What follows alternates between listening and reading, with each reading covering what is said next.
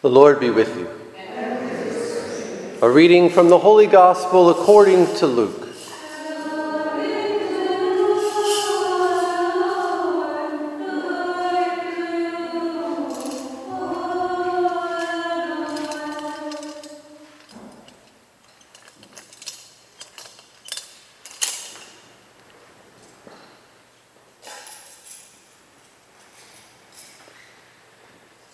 Jesus said to his disciples, "Gird your loins and light your lamps, and be like servants who await their master's return from a wedding, ready to open immediately when he comes and knocks.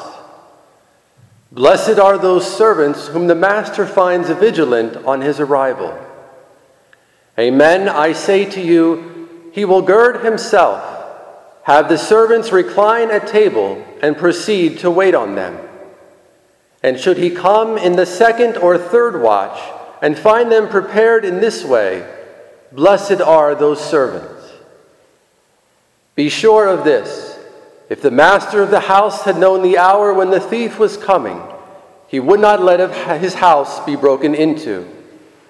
You also must be prepared, for at an hour you do not expect, the Son of Man will come."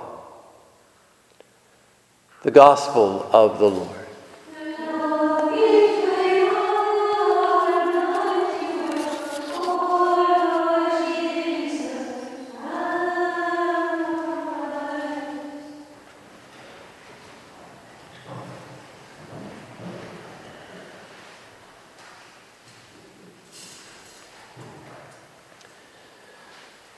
The great desert father Abba Pullman once said, "We do not need anything except a vigilant spirit."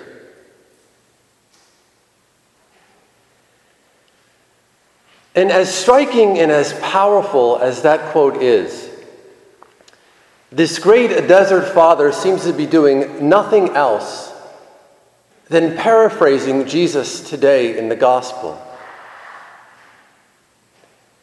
Today, Jesus tells us, "Blessed are those servants whom the master finds vigilant on his arrival."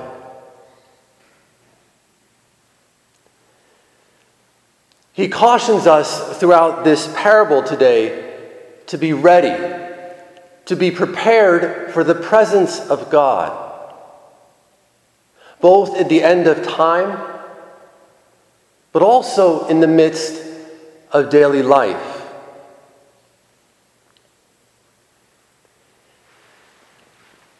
But what does this word vigilant really mean? For most of us, it's not a word that we use in everyday language. Vigilant means to keep careful watch for possible danger or difficulties. Someone who is vigilant is somebody who keeps awake and alert in order to avoid danger or problems. They are, in a sense, an attentive person to all that is going on, both in and around them. And at least for most of us here, thankfully, our exterior life, for the most part, is safe and protected. But for all of us, no matter what our vocations are or where we live, interiorly, none of us are ever safe. Every day, each one of us is confronted with many different voices, telling us many different things. These voices are so powerful that in a matter of seconds, they can change our mood, influence our behavior, control our thinking, and cause so many other harmful things. Who are these voices that we must contend with? Unfortunately, there are many. The first is obviously the devil. You know, it's interesting, in Scripture, the devil has many different names. He's referred to as the enemy, the father of lies, the deceiver, the liar, the tempter, the adversary, and so many other names.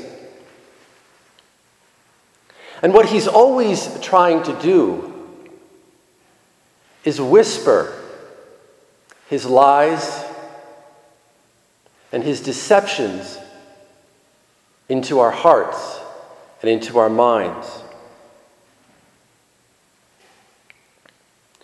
He tries to tell us things like, "You're not good enough. There's no hope for you.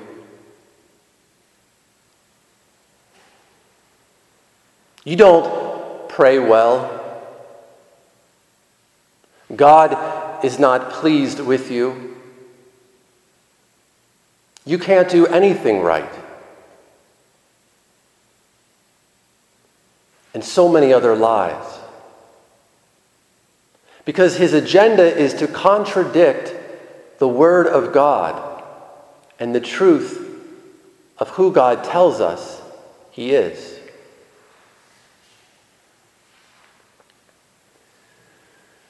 There are also the voices of our own psychology, which includes things like our own wounds, our own disappointments, the tragedies that we've faced in life. And all of these things have a story attached to it, with a commentary that is usually negative, and only gets worse, only gets louder, the more attention and time we give to it. How desperately, then, we need to be vigilant. St. Ignatius of Loyola would simply call this the discernment of spirits. And the Eastern Church would call this the practice of watchfulness. Regardless of the name that we give it, the point remains the same. We must stand watch, primarily at the door of our hearts and of our minds. We must discern the spirits and the voices that are attempting to influence us, and most certainly will, if we allow them.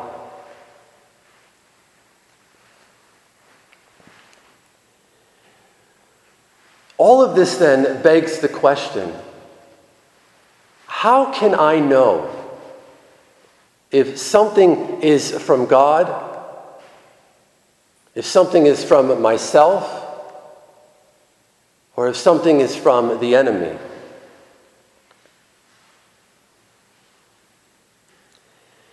You know, in one sense, this is actually fairly easy to discern. And it's so easy that we just always miss it most of the time.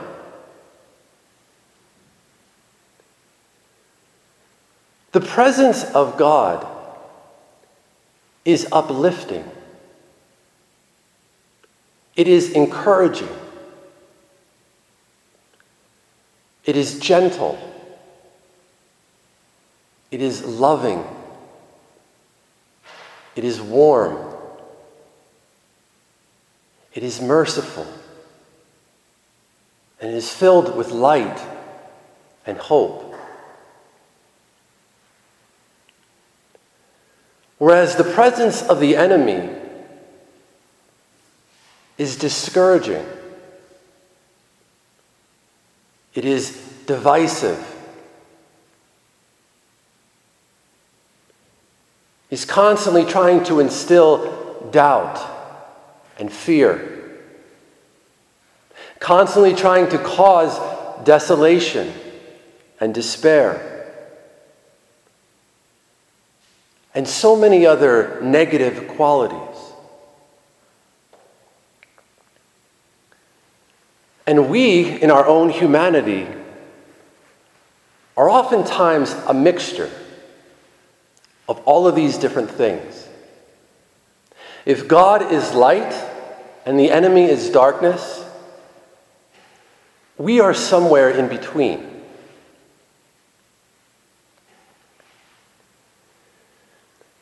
And although this is not 100% perfect, this remains for us an extremely helpful practice. But it is probably one of the most necessary for our relationship with God, something that we must do several times a day. For the simple reason that wherever our mind goes, we go. Whatever we allow our heart to believe about ourselves, about God, about other people, usually occurs. If I allow myself to entertain discouraging thoughts,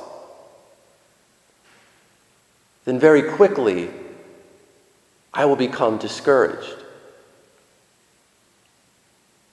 If I allow myself to entertain and then act on divisive thoughts and ideas, then very quickly I will find myself alone.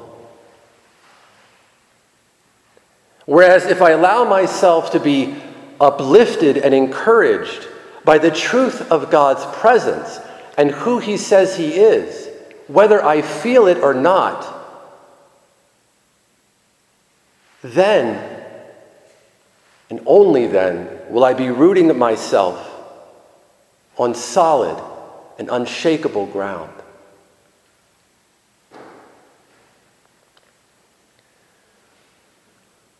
What we allow ourselves to think has dramatic consequences, both for the present moment and eternity.